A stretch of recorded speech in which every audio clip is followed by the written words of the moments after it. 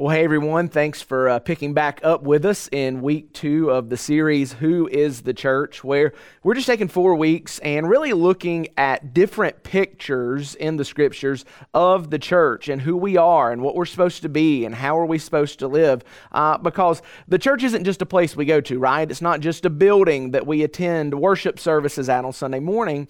The church is the people of God who are called out for His plan and His purposes, and really understanding that plan and those purposes can be difficult sometimes. And so that's why Scripture gives us these different pictures to help us better understand who we are and how we're supposed to live. Last week, if you were with us, and if you weren't, you can go catch up on the website or Facebook.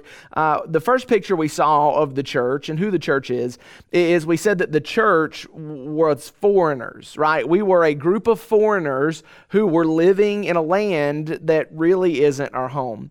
And we saw this in Hebrews chapter 11, where we saw this exemplified in the life of Abraham, who by faith followed God, left all he'd ever known, went to a land he was promised, and lived there as a foreigner, a stranger, a transient.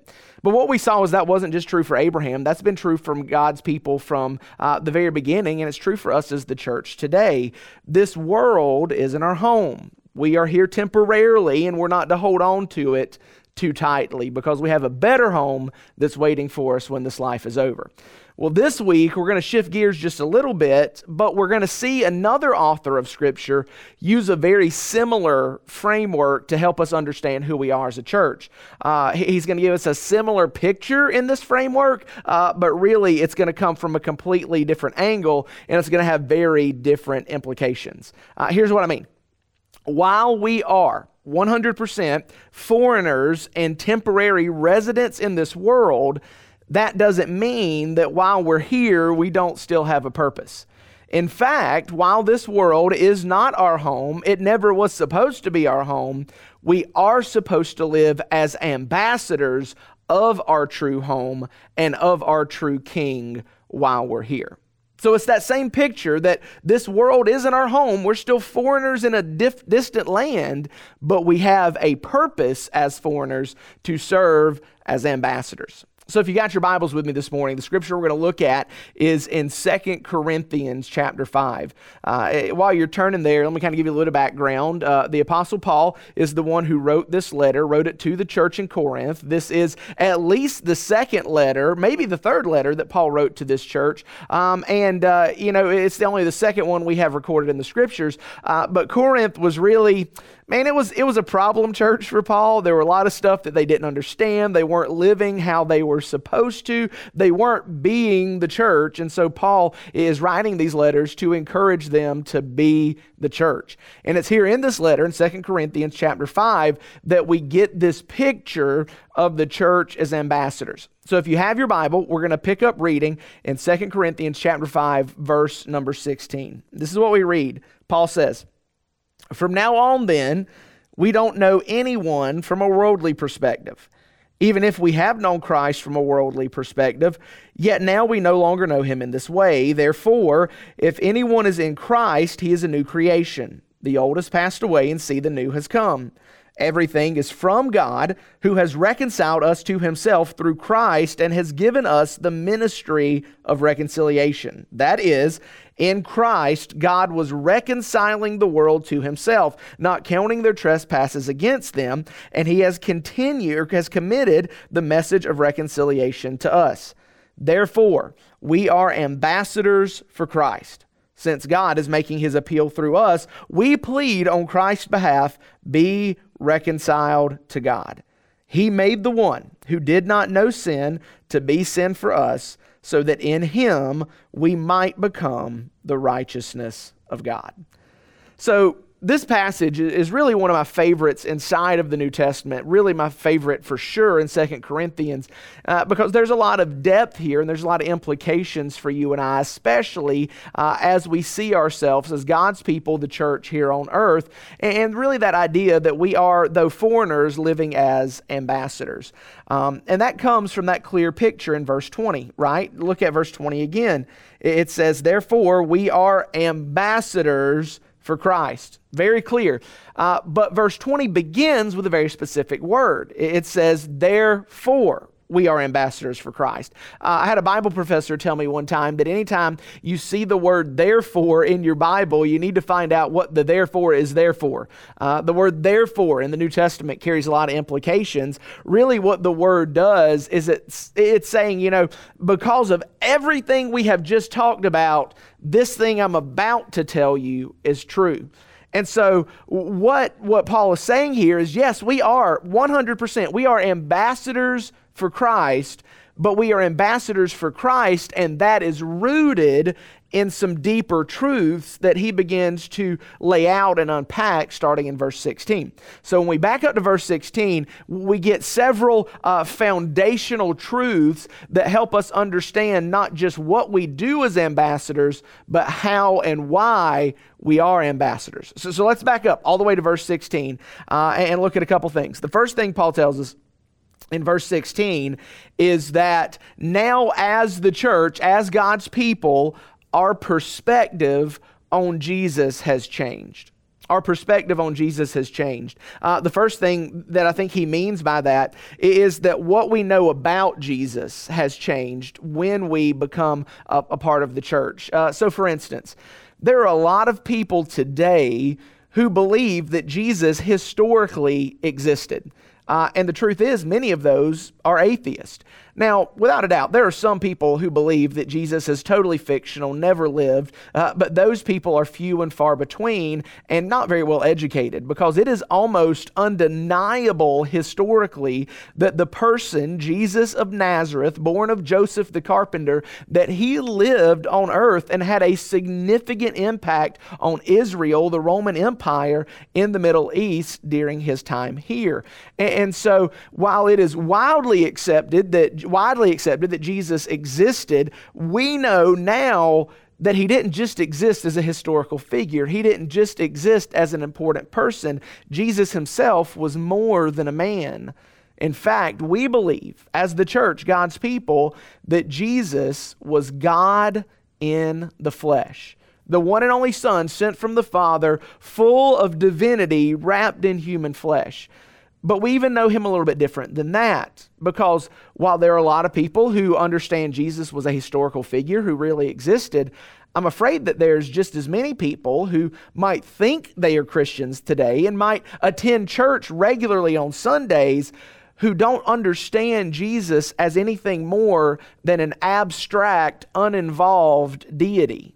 What I mean by that is they believe he existed, and they even believe that he was God in the flesh, but they don't believe that he has any real impact on their life, that it doesn't matter how they live, that they can do what they want, believe what they want, and as long as they tip their hat to the good Lord upstairs, that everything's okay.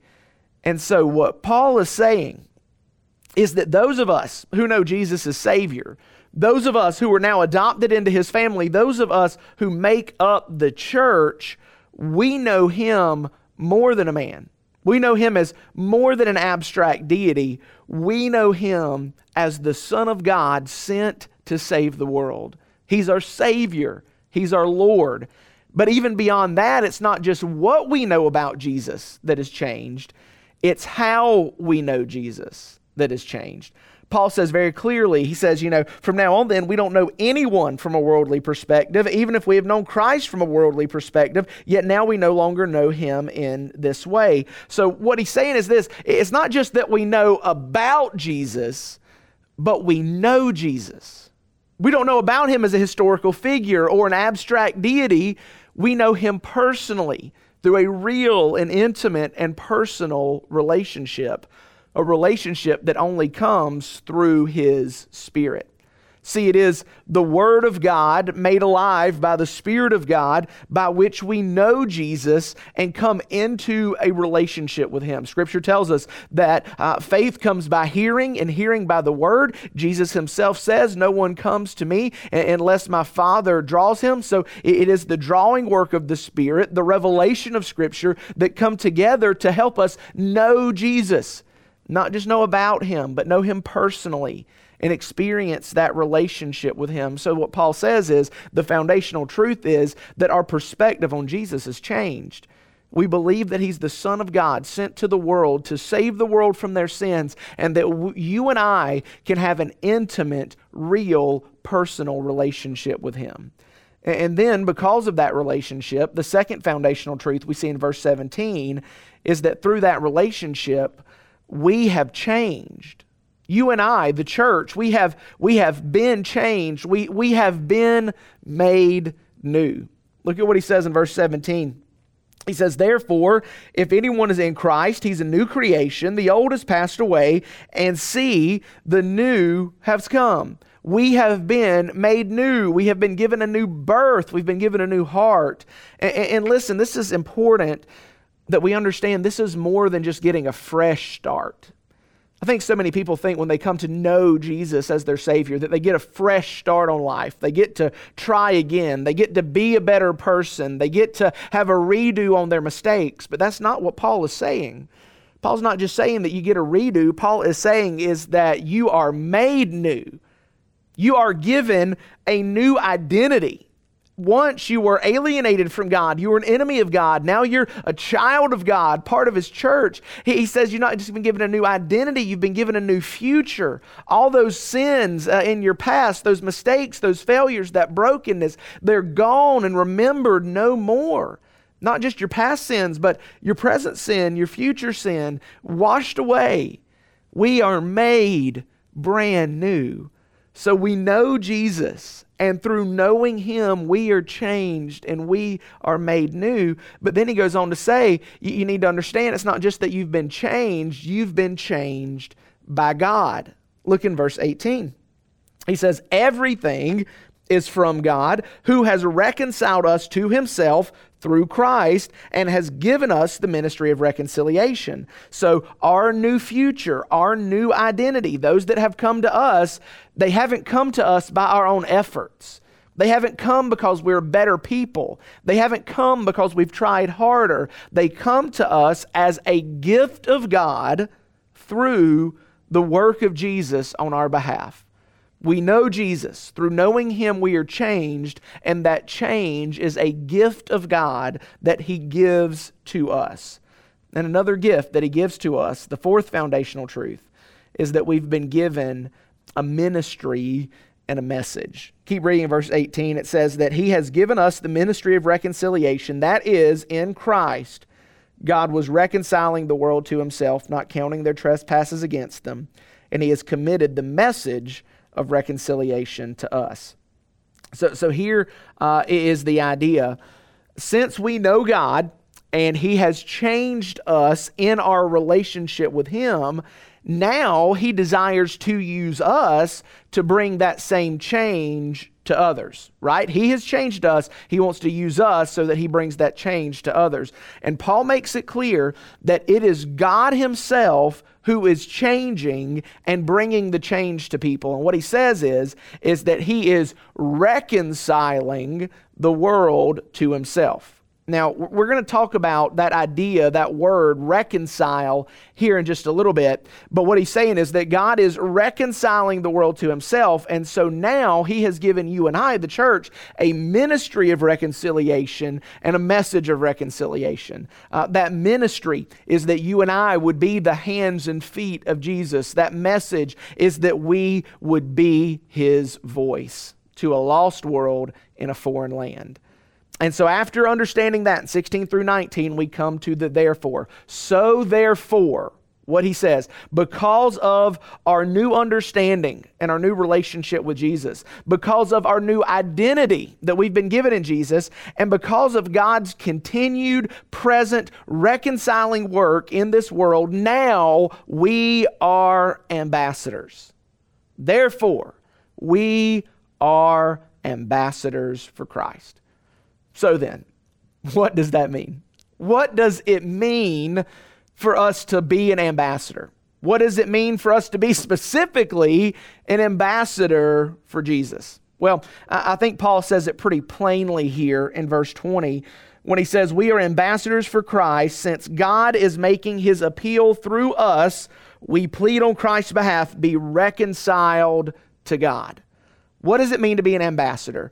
It means that we appeal to others. We plead with others. We plead with citizens of this land that is not our home to be reconciled to Christ our King. Well, I think now is probably when it's an appropriate time for us to unpack, okay, well then if that's our message and that's our mission as ambassadors, what does it mean to be reconciled? So we got to kind of have a little understanding of a few things to really get the implications of what it means to be reconciled. First of all, we need to understand that our sin has separated us from God, has separated us all from God, and has separated us from a right relationship with God. Now, if that's kind of a foreign concept and you're not sure what I mean by that, instead of taking a lot of time right now to unpack that, let me encourage you, go to our website, look back on the Facebook page, look for our last sermon series we called Sensitive. We spent 4 weeks talking about this idea that sin is serious, sin is deadly, sin breaks our relationship with God.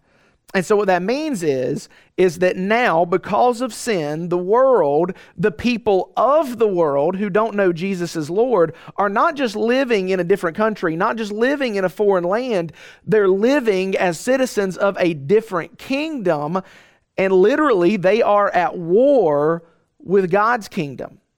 I think that's an idea that we miss. We think, well, I may not be a Christian, but I'm not anti-Jesus, I'm neutral. There is no neutral. There is the kingdom of Jesus and the kingdom of this world, and they are at war. And if you're not a member of Jesus' kingdom, you are a member of the kingdom of this world who is at war with God, an enemy of God. Matter of fact, Paul says to his letter to the church in Rome that those of us who don't know Jesus as Savior are enemies with God. And so then, with that idea in place, reconciliation is the work of God whereby he puts an end to that hostility and he establishes a peace, a right relationship between his people and himself. And so our role as ambassadors is to, in this land that is not our home, our temporary residence here on earth, we are to plead with the citizens of this kingdom to lay down their arms and to be reconciled to God, finding peace by the blood of Christ. Okay, what does that mean? How does that reconciliation happen? What does it mean to find peace through the blood of Christ? Well, good thing, again, Paul's really clear. Look at verse 21. He says, He, that He is God, made the one, that is Jesus, God made Jesus, who did not know sin, to be sin for us, so that in Him we might become the righteousness of God. So what Paul says very plainly is that the way that you and I, as members of a kingdom at war with God, the way that we are reconciled is through the work of Jesus in our place. Martin Luther, the great reformer, called this the Great Exchange. You see, when we say that Jesus died on the cross for our sins, what we mean is not that Jesus came to die on the cross so that God would say, okay, it's not a big deal. Or that Jesus died on the cross so that we could start over and get that fresh start we talked about earlier. No, when we say Jesus died on the cross for our sins, what happened is that Jesus Christ, God in the flesh, lived a perfect, sinless, obedient life to His Father. And yet at the end of His life, fulfilling His purpose on earth, Jesus was crucified as a criminal on a Roman cross. And in that moment where He was nailed to that wooden beam, whipped beyond an inch of His life, placed with a crown of thorns on His head, when He was enduring that pain and that torture, something invisible happened that is the most significant moment in the history of the world. While on that cross, the sinless Son of God took on the sin of the world, and in a very literal spiritual sense, He became sin for us. So that in becoming sin for us, God could pour out the full cup of his wrath and judgment on Jesus. And in so doing, Jesus died. Now the good news is, when Jesus died, having carried the weight of our sin, the burden of that sin died with him and went to the grave. But yet because of his sinless obedience to the Father, 3 days after he died, God, as a showing and recognition and affirmation of the perfection of Jesus, raised him from the dead, and Jesus walked out of his own tomb. And so Paul says that's the good news of the other half. Not only did Jesus take all of our sin, all the punishment we deserved, all the judgment and wrath that God would pour out against our sin, but in the moment that he walked out of that tomb, now he offers to us his righteousness and his perfect obedience before the Father. That's how we're reconciled. Jesus literally took our place and our punishment so that we might take his place and have his acceptance. He who knew no sin became sin for us, that we might become, not might as in maybe, but that we could become the very righteousness of God in him. And so that is the message that we plead to the world. Be reconciled to God. Turn to Jesus. Let him take your sin's punishment so that you might get his perfect reward. It's big. It's a lot, I know. If you want to talk more about that, we'd love to have that conversation. But let's just pause for a minute and regroup and summarize here. So this passage that we just read, 2 Corinthians chapter 5, 16 to 21, there's some big truths in there. Number one, that God is the driving force behind the reconciliation of mankind. That God is at work in this world by his own initiative right now, reconciling a world at war with him back into his kingdom. And it's his initiative because he's the offended party. He's the one we've sinned against, so he's the one who's taken the first step. The second truth is that God acted through Jesus' death to bring about this reconciliation. And Jesus alone is our only means of reconciliation. That's he who knew no sin became sin for us that we might become the righteousness of God in him. And that number three, God continues to act and work toward reconciliation in this world through those who have already been reconciled. Now this is really the point of today, is that you and I, who have been reconciled to God through the death of Christ, having trusted him as our Lord and received forgiveness of our sins, we now have the privilege and the responsibility to share that message of our homeland and our true King with those who are still his enemies. We plead, we implore, we cry out, we beg others to lay down their arms, to end their hostilities, and to be reconciled to God. That is who we are as ambassadors, and that is how we live. That is the role of the church here and now, living in this foreign land we call Earth. So, just kind of putting a bow on it for today. So what? Number one, you need to know, if you are a forgiven child of God, if you've been reconciled to Jesus, you have been given a new citizenship. And we talked about that last week. Your citizenship is not on this earth. Your citizenship is in heaven and in his kingdom. But number two, you've not just been given a new citizenship, you've been given a clear mission.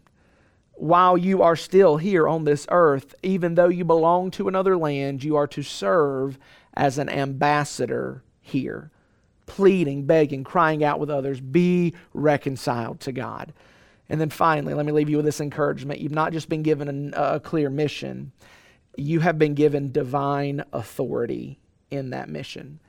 Don't miss this, because it can be overwhelming to think that this is all on our shoulders. And if it's on my shoulders to serve as this ambassador, I'm not going to do a good job. I'm going to mess up. I'm going to fall. I'm going to fail.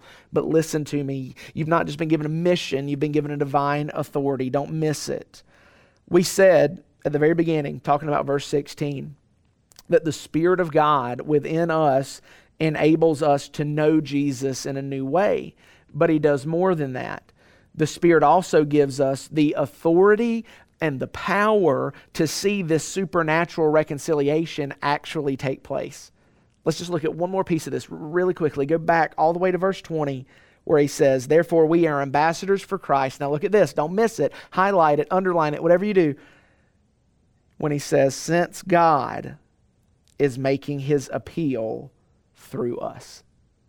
Listen, when you live as an ambassador for your King, by the Spirit he has given us living within us, it is as if God himself makes his appeal to his enemies through us.